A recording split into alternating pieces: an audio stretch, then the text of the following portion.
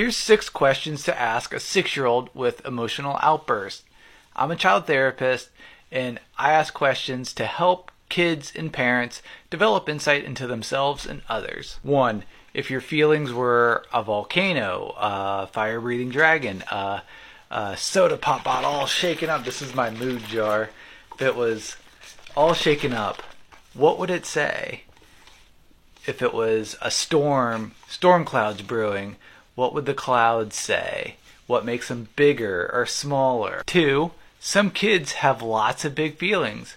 What could some people do to help with some kids' big feelings? 3. Imagine you are in a super safe place where no one can be hurt. What are 3 things that would make this place safe? And for some of these, it may help to kind of prompt them and help give suggestions. That way it kind of gets the creative juices flowing. 4. Imagine some kid stole cookies from the cookie jar. What would the kid say if their parents asked them if they did it, and why? 5. Imagine you have a super strong container that can lock up any troubles you have or any big feelings that you have. What is it that you made, and why did you choose it?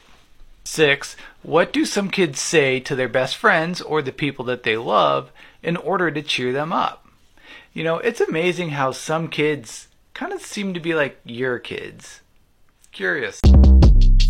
Short Cast Club